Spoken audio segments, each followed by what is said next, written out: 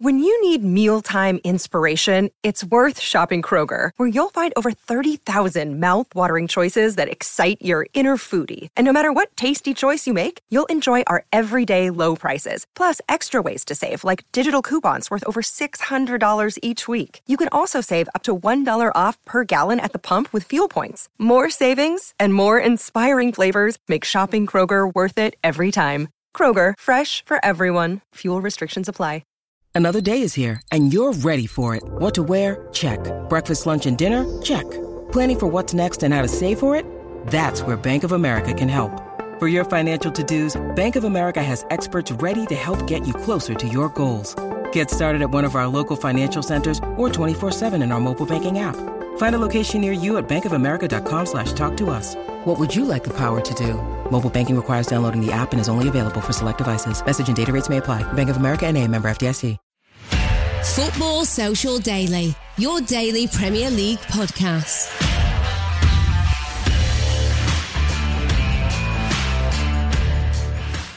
Welcome along to Football Social Daily, your Premier League podcast with a new episode 7 days a week.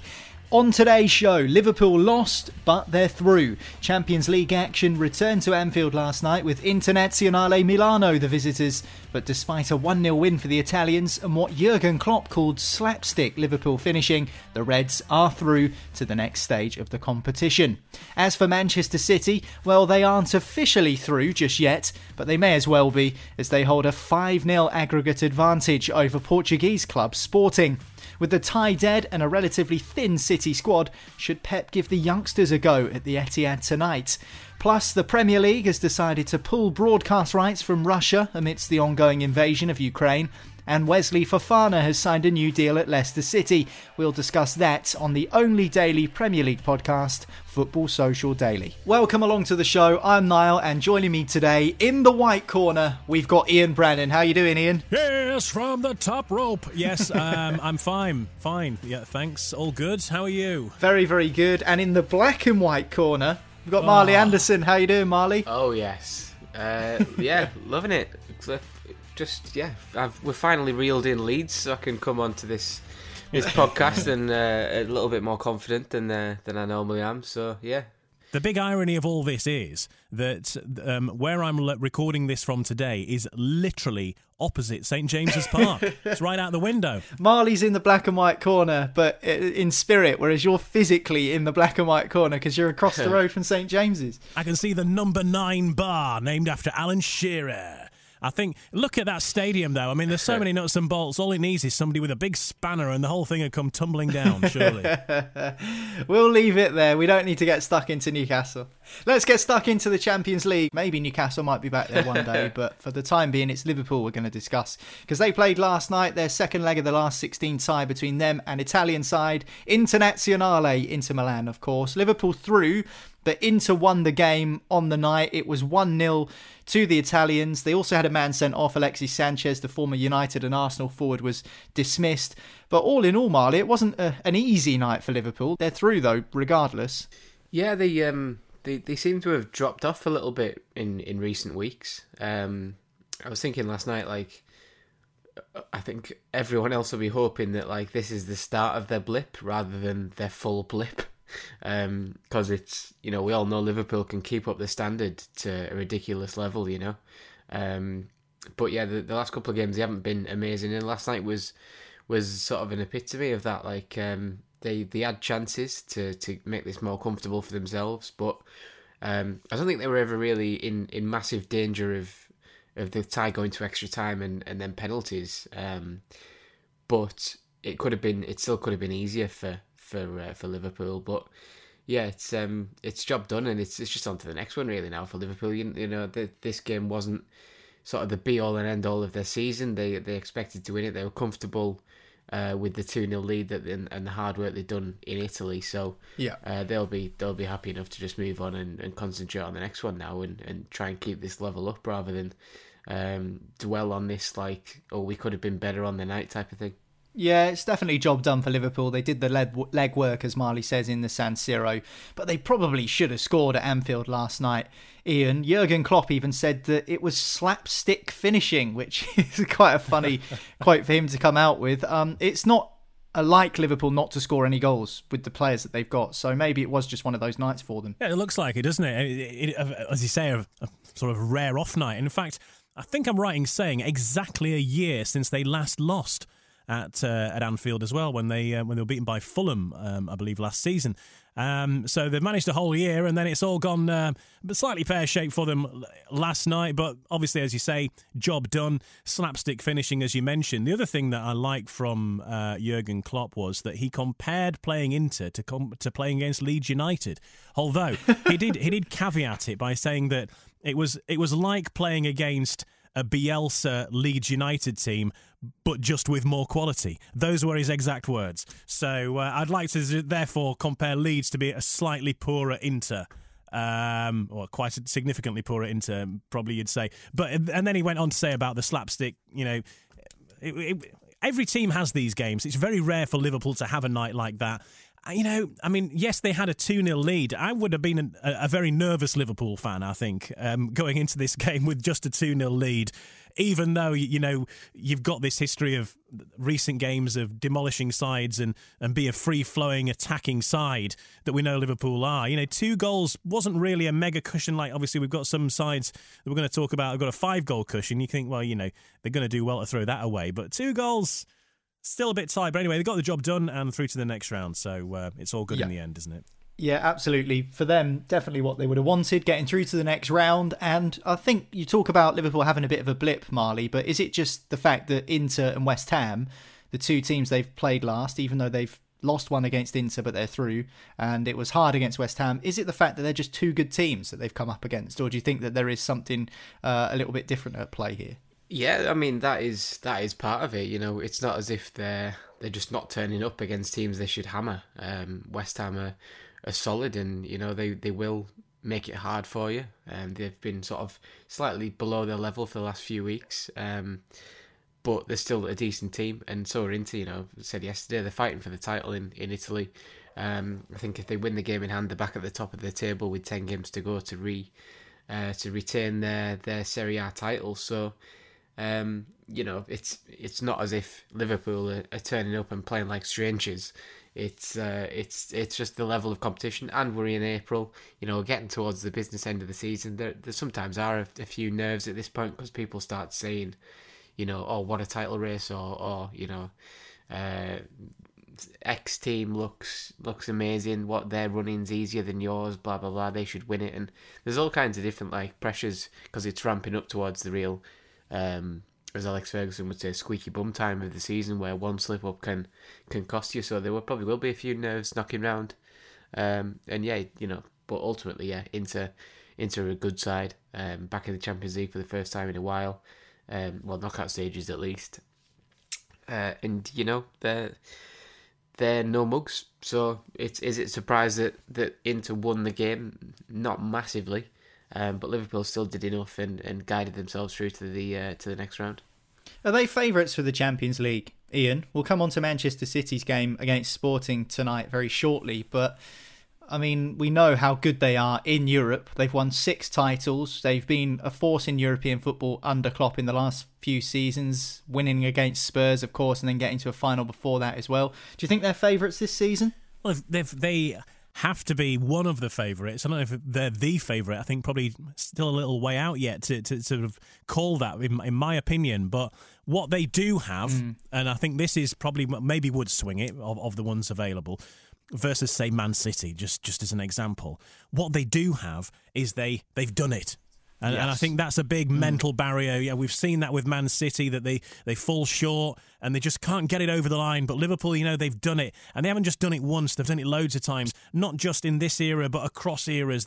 These players are used to seeing, the teams of the 70s and early 80s and stuff lauded. It's around the club, isn't it? When they walk through the training ground in Anfield, they'll see the banners and the posters, and it's there, isn't it? It's tangible. It's something that the club is known for, proud history in Europe, and for that reason, they've got that momentum where, it's still new ground to be broken for some clubs, including Man City. It's something that they've never done.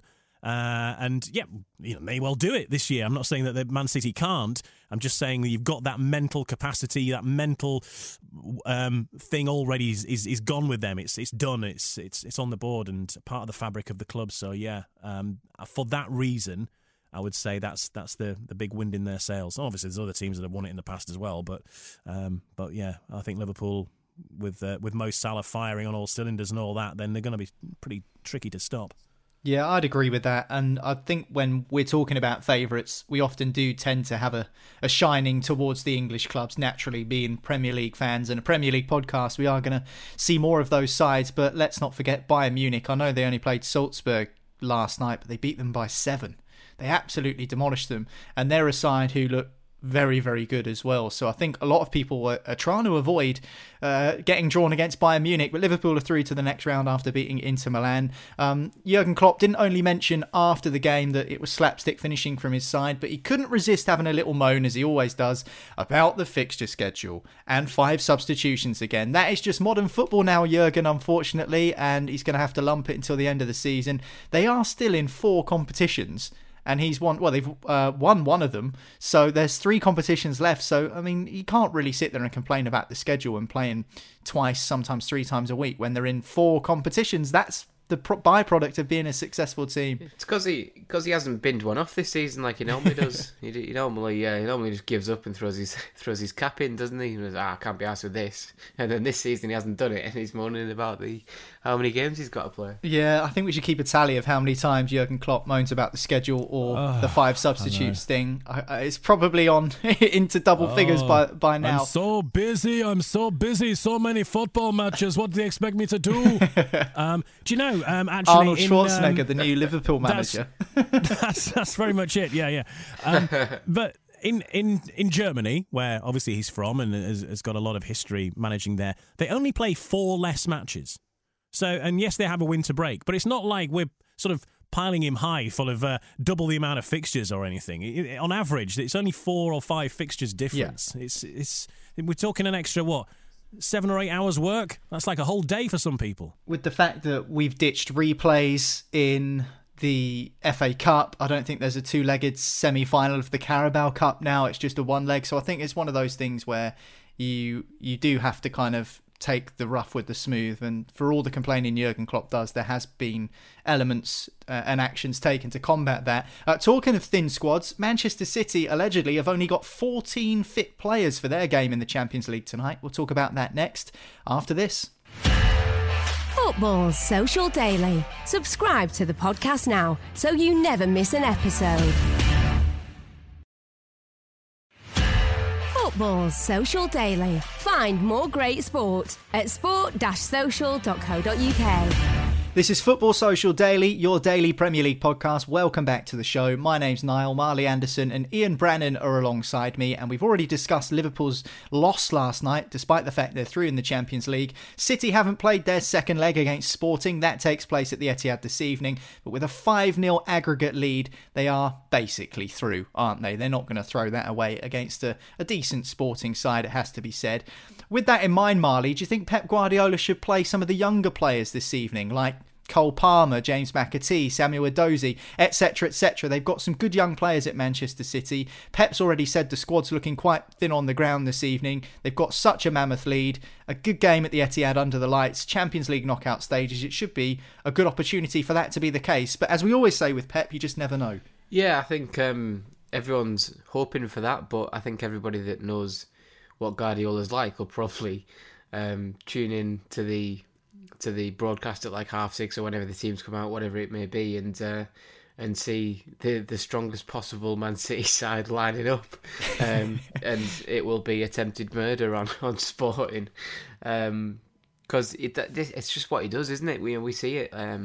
Was it the League Cup game against Swindon? He basically put the full 11 out, plus Cole Palmer, and then the Peterborough game, it was the full 11 of the FA Cup a couple of weeks ago. So I'm expecting it to be strong, but I would hope to see, if I was tuning in as a neutral or even a Man City fan, just to see the likes of McAtee, Palmer, Edozie, as you said, and some more of the youth team, because we know they've got it. Like it's it's kind of like saying we've got a Ferrari in the garage, but you can't see it right now with Man City's youth team, because we know they've got the talent there, but we don't see it enough. And obviously that's because of the stakes being so high and whatever. And Guardiola will probably say that Sporting are capable of beating Man City 5-0 like tonight. That's his outlook on it. He'll probably be thinking of saying things like that to feed the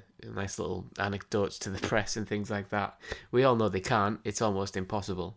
Even though Sporting are a decent side, as you said, they did really, really well to win the Portuguese league last season. But ultimately, the Champions League is what it is. It's a cut above, especially in the knockout stages. You've seen that with Salzburg getting battered in Munich last night, 7 goals to 1, I think it was in the end. And it's just another couple of levels up, and that's what Sporting found out in the first leg. I think at one point even the Sporting fans were almost like, you know what, we can't touch this, and it almost like, I think they were clapping Man City's goals when they went in towards the end. Yeah. So I think even Bernardo, who used to play for Benfica, who obviously was running away in celebration with absolute glee at scoring past Sporting. I think even the Sporting fans, despite his Benfica connections, of course, those two clubs rivals in Lisbon, I think even they could appreciate the performance that City put on.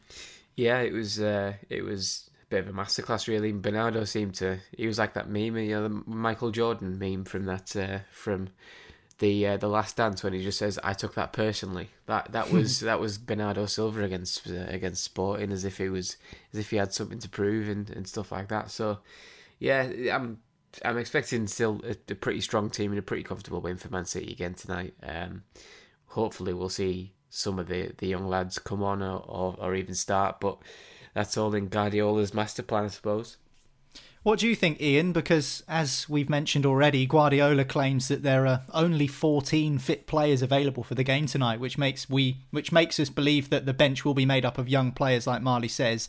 Kyle Walker's out with suspension, and Guardiola was saying that he's still angry at him for getting sent off in a group stage game a few weeks back, or might even been a few months back now, before Christmas actually. But that's even more reason to rotate, and I think the City fans in attendance tonight would quite appreciate seeing some of the young players start. But do you think they will? Yeah, obviously they've got a very good lead there. You'd be hard pushed to imagine them throwing that away, even with youth players. And why not give them that experience? Because otherwise, how are you going to get the experience of that sort of occasion? It is a big knockout match in the Champions League, but having a 5-goal start is certainly going to help allay any fears, and it has to be a great opportunity to see some of these players, see what they've got against some still very decent opposition under the lights on the big stage. So yeah, I think we will see some youngsters coming in, and probably not just on the bench to start with. I think probably in the main body of the team right from the start, we'll probably see quite a few rested. It might be a case where it's the other way around, where the youngsters start and there's a backup on the bench, because obviously you can put a fair number of substitutes on and have some of the big hitters just sat on the sides just in case, maybe. Yeah, I mean, well, I asked you earlier if Liverpool are Champions League favourites. Man City are the favourites with the bookies. Pretty much every bookmaker I could find had Manchester City as favourites, slightly ahead of Liverpool and then Bayern Munich. So can you see why that's the case? I mean, I know Sporting are a good team. They're Portuguese champions, and as Marley says, they did well to win that league, but they've been absolutely demolished in the first leg. And Man City, like you've mentioned before, don't have that heritage or pedigree in terms of winning the trophy in the past. So can you see why the bookies have them down as favourites for this season? No. In a word, I'm not sure why, because I think Liverpool, as we've already talked about, have got that sort of pedigree in this competition. I guess they're favourites because they've had some fairly healthy wins, and obviously they're 5-0 up. For example, in this tie, they could end up finishing on aggregate 7, 8, 9-0 winners or whatever going through, and probably for that reason. But also don't rule out Bayern Munich here. I think Bayern Munich are probably the one that, if it's not one of those two that we've mentioned, Liverpool or Man City, I think Bayern Munich have got to be the third favourites, the way that they've been going about their business. So, I think that it's not necessarily guaranteed that the trophy's going to end up in in England in one form or another. But because I think Bayern Munich would certainly be the one you wouldn't want to face. Yeah, certainly Manchester City reaching the final last year, I think they felt that they would have had enough to beat Chelsea, and lots of talk about that team selection on that fateful day back in May by Pep Guardiola. And who are Manchester City fans to kind of slag off Guardiola for his team selection, because it's worked on so many occasions, but can they go one step further this time around? What about you, Marley? Bayern Munich, Man City, Liverpool? I think you fancy City, don't you, for the Championship this year? I've fancied City every year for the last 3 years. The Champions League, I really have. I don't think there's been a better team in Europe. Whether that results in a Champions League win or not. So yeah, I'd probably still stick with them. I think when it comes down to it, Man City against Liverpool, if that is the final, I'd just lean towards City in terms of how it goes. You know, we're seeing it in the Premier League twice a season. City have got a slightly better record in that sort of fixture. So yeah, I would probably go with that. I hope we see that in the final, to be honest, as well, because as good as Bayern have been, I don't think they're as good as either City or Liverpool. So hopefully the draw keeps them apart and they meet in the final. Well, depending on how the draw does go, there's a chance that in April we could see City and Liverpool face each other in the Champions League over 2 legs, as well as the Premier League game between the sides. So there could be around 3 matches between the 2 teams in a row, which would just be outrageous. It really would be. And I think the FA Cup might even come into it as well. So it's shaping up to be a really exciting April. For now, though, we're in early March and everyone knows exactly what's been going on in the world outside of football, and it has impacted the Premier League. We'll bring you up to date with that next here on Football Social Daily. Football Social Daily. Subscribe to the podcast now so you never miss an episode. Football Social Daily. Find more great sport at sport-social.co.uk. This is Football Social Daily. Welcome back to the podcast. Don't forget, if you hit subscribe, that way you won't miss another episode again. We are the only show with a brand new episode on Premier League football every single day of the season. And of course, the Premier League is a global brand, including in Russia. And the Premier League has decided to take action. We've seen that this weekend with lots of gestures of support towards the Ukrainians, banners, minutes, applauses before kickoffs around the Premier League this weekend.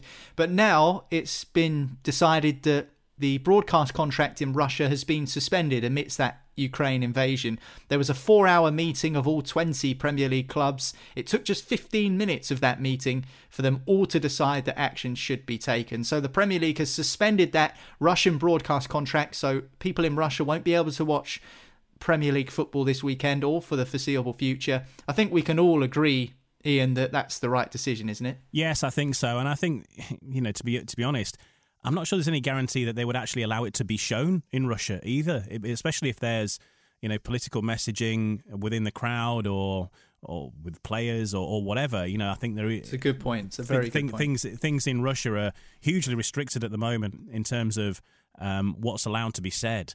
So much so that a lot of reporters have been leaving. I think some have gone back in as of today, but because it was frankly illegal to sort of suggest anything otherwise than what the Russian line was.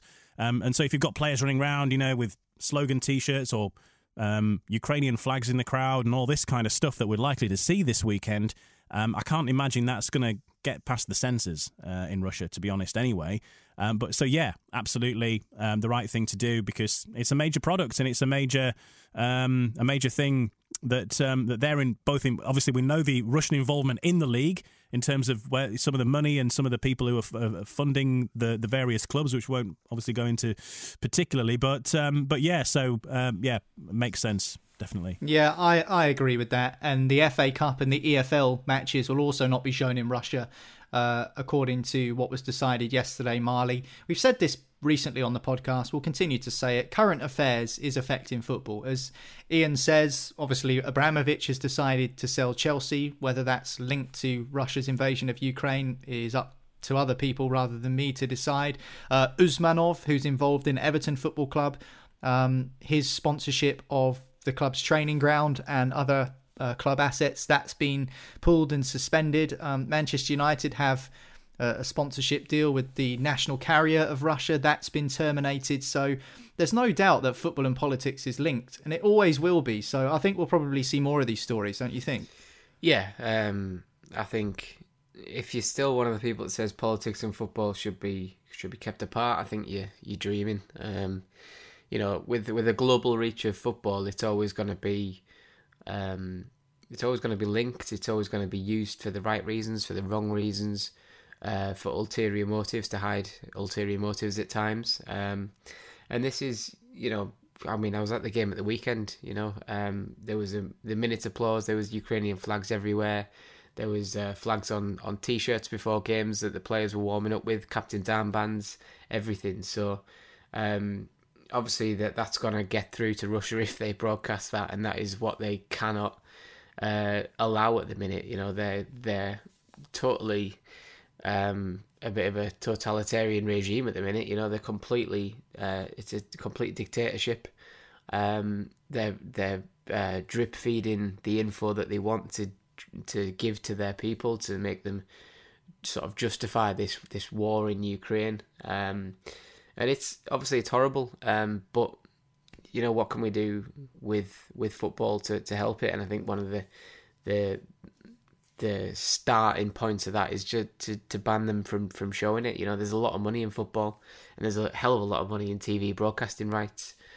So by taking the Champions League final away from Russia, taking Gazprom's advertising boards down when you see it around the Champions League, and then suspending TV rights as well, I think it's that's all you pretty much can do as Premier League sides and as European sort of like Champions League and UEFA sort of thing. So yeah, it's a decent start, and it's just something that has to be done. And then hopefully when this situation gets sorted out, hopefully sooner rather than later, we can all sort of go back to how it was and improve things going forward. Okay, we'll leave that there as the Premier League has suspended their broadcast contract in Russia amidst the Russians' invasion of Ukraine. There is European action tomorrow night for Leicester City, and that's where we're going to focus now on their defender Wesley Fofana, who signed a new deal at King Power Stadium until 2027. He's a young, promising defender who hasn't played this season due to a nasty injury, a leg fracture that he picked up in pre-season. He's looking close to a return. We might see him play for the Foxes before the end of the season, but that is very good news for Leicester supporters, Ian. A young player with plenty of potential signed up until 2027, particularly in a season where Leicester have struggled at the back. Yeah, absolutely. And I think in this day and age with clubs going around waving silly money around for people like Chris Wood, no names mentioned, I think we will probably see players getting signed up on longer term contracts going forward, because they know that money is now no object for certain clubs. I'm not just saying Newcastle, because there's other clubs around Europe as well, for example, that have got bottomless pockets and can activate these release clauses. So to get players signed up over a longer period deters that, and they need a bit of stability. There's no point getting to a point where clubs, whoever they are, have got a team that they know could just be decimated in within a week of the transfer window opening, with people coming on offering a stack of cash and saying, right, he's our player now. And obviously it doesn't work like that, because the player has to go through their own will. They're not being sort of a fully traded commodity and carried off against their will, kicking and screaming to Newcastle. I mean, who'd want that? I think stability is a big thing for success in any team, and for a manager to be able to plan ahead, for fans to know who their team is, and having these young players signed up for a long amount of time in advance has got to allay some fears there, hopefully, and that's good. I think it's a sign as to how good a player Wesley Fofana is at the tender age of 21 or whatever he is now. The fact that Leicester have looked all at sea without him at the back this season. Yeah, I think with his talent and Johnny Evans, they've been without them for most of the season, and that is not a coincidence as to why they've struggled. Soyuncu needs a partner. Daniel Amate has been in centre back quite a lot with him. He's not really a centre back; he's more of a defensive mid, more of a bit of a utility man, really. Sort of jack of all trades and master of none. With respect to him, he's not as good as Evans. He's not as good as Fofana. So I I think with Fofana, it's just a case of getting his recovery right, because it was a horrible injury he did. I think he broke his leg and did his ankle ligament at the same time. So at still a developing age, it has to be looked after right. And I think from what Rodgers said a couple of weeks ago, I think he said he wanted to just give him some friendly games and reserve games, but there's not that many coming up for Leicester's under 23s now, so it might just be a case of using any games you can to just bed him in for, if it's 15-20 minutes towards the end, if it's the Europa Paint Conference Trophy, whatever it is, against whoever. Rennes, is it? Yeah, stick him in there against Rennes. I'd expect him to start that game next week or whenever it is. So yeah, just make sure he's coming back right, because Leicester, they're not fighting for the top 4. They're not fighting really for the top 6. They could get there, but they're not properly in that fight, I don't think. So it's almost like getting him right for next season and going again, harder next season, because obviously Leicester have gone through quite a tough period. They've had a lot of injuries, a lot of uproar and uprest, and things going slightly wrong, slightly pear-shaped after a good season last season. So is it more of a case now of saying, right, well, we're going to be right for next season, we're going to sort this out, we'll get Wesley back, we'll get his partnership with Söyüncü going, just in case Johnny Evans just doesn't come back at the age of 33, 34, whatever he is, and then we can push on next season and try and get back to that top 4 with Man United having another season of change coming up. Conte potentially could do anything at Spurs. He could burn the old place down, or he could lead him to a league title. You never know. So yeah, there's still a gap there. There's still a gap to be the 4th best side in England. So is it a case of that for Leicester? I would say probably it might be a smart thing to get everyone right, and then make a real push of it next year. Yeah, you talk about Fofana's comeback. There is a under-23 game on Sunday against Derby at Derby's training ground, so I do wonder whether he'll play there or whether they'll just hold him back for another couple of weeks just to make extra sure, because the facilities they've got at Seagrave, their new training ground, are second to none, really, in the Premier League, so it might be worth... The best thing about that is he doesn't even have to be an overage player in the under-23s. I know, it's remarkable, isn't it? He's only 21 years of age. But Brendan Rodgers said earlier this season, Ian, that maybe there will be changes in personnel in the summer. Maybe it is time to have a bit of a reshuffle. They've signed Ricardo Pereira recently on a deal till 2026. We've seen Fofana sign until 2027. Is that a telltale sign that the players that Rodgers wants to build around are the ones that are signing new contracts? It's quite an obvious thing to say, but it can easily go under the radar. I think there is a clue in there. You might be onto something. I think so. And we were talking, I think, last week, or if not the week before, about Leicester, in that how they've not been a solid, real solid lineup on the pitch. You'd struggle to name their starting lineup off the top of your head over recent weeks and months. And maybe they are getting a bit more stability back now with players coming back from injury. Jamie Vardy obviously is back now, and that makes a big difference. But we were saying it was hard to know exactly who was part of the plan and who wasn't. We were saying that a couple of weeks ago. So we are now starting to get an answer to that. Maybe they're listening to this podcast and going, do you know what, guys? They've pointed out that we need to send that signal out to the Football Social Daily podcast, who is a key part. Get issuing the contracts. So I hope not, because Daniel Amate will be around my house pinning me up by the throat after calling him a jack of all trades and master of none. Hey, you usually pay good money for that kind of thing. Don't knock it. So let's see how it all goes. But I think Leicester do need to sort of trim out who they've got and what they're doing, and it's something that they needed to do. They need to sort of revamp things a little bit, and so it looks like they're on with that. Yeah, I mean, if you look at their squad, in general, they've got some good young players in there. I mean, aside from the goalkeeping unit, which is experienced to say the least, Söyüncü's 25, Fofana 21, then you've got two more experienced defenders in Vestergaard and Evans. But in terms of the fullbacks, you've got Pereira, 28, Castagna, 26, Luke Thomas is only 20, James Justin still yet to come back into the side fully from injury. Dewsbury Hall's been good this season. Marley, Tielemans, whether he stays or goes is another question. Maddison's only 25, Barnes has been brilliant, he's only 24, Daka's only 23, Iheanacho's 25, but it feels like he's been around forever. So in terms of having a core group of players at good ages with plenty of years left of potential in them, Leicester do have the crux of that, don't they? They have something to build around. Yeah, they do. I think James Justin signed a new deal last week as well, so that's another thing. People forget how good he was. Was it last season before he had a pretty bad knee injury that curtailed him pretty sort of halfway through the season, and you kind of like forgot about him sort of thing. But he was brilliant. So if he can get back to that level, and all the players you just mentioned, stereotypes would say that they're all coming into their prime. At 24, 25.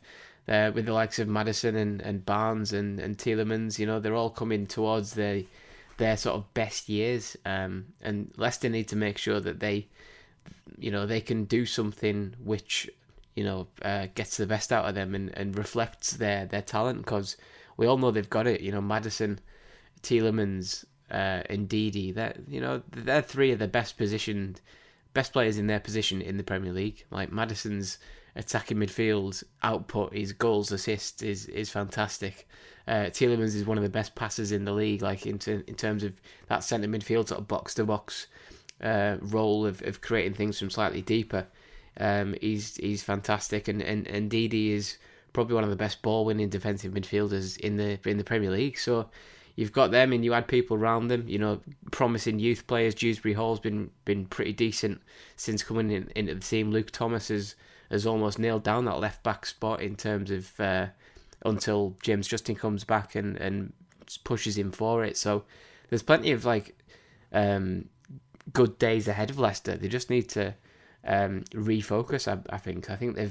I think this season they thought it would be a bit easier than they did because of what they'd done for the last 2 seasons. I think they slacked off a little bit, and maybe took it for granted that they were going to be the 4th or 5th best team in the league, and the Premier League has kind of went, nope, that's not happening. And teams have overtook them. Crystal Palace, Southampton in mid-table around them. Brighton for a long time were ahead of them.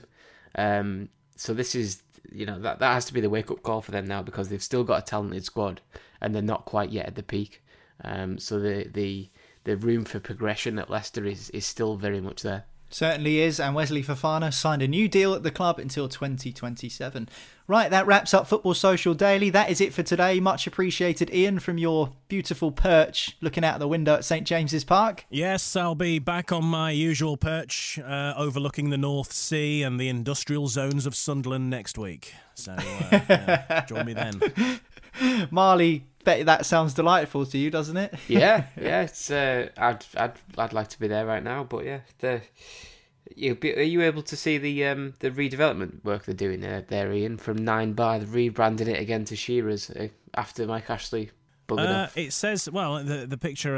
I'm not right out the window at this minute, but it's 9 Bar still, as far as I know. Yeah, 9 Bar is what it says, and that's it. Yeah. Well, after the home game at the weekend, we're not there for a month now. So in that month, they rebranded it back to Shearer's because it used to be Shearer's, and then Mike Ashley fell out with Shearer, and in a spiteful pettiness went, right, you're not having your bar, and even moved his statue to outside club grounds. And renamed Shearer's Bar to 9 Bar. So that is very petty. It's ultimate pettiness, isn't it? Yeah. I kind of admire it though in a weird way. I'm surprised they didn't rebrand it to like the Sports Direct Bar and serve drinks only in those massive mugs. You don't need the Geordies to be having pints from mugs like that, honestly. It'd be chaos. That's it for Football Social Daily today. Hit subscribe, that way you won't miss one. Big show tomorrow. Premier League games, European games. It'll be packed. Make sure you hit subscribe, as I say, and that way you won't miss it. We'll see you then. Football Social Daily. Subscribe to the podcast now so you never miss an episode.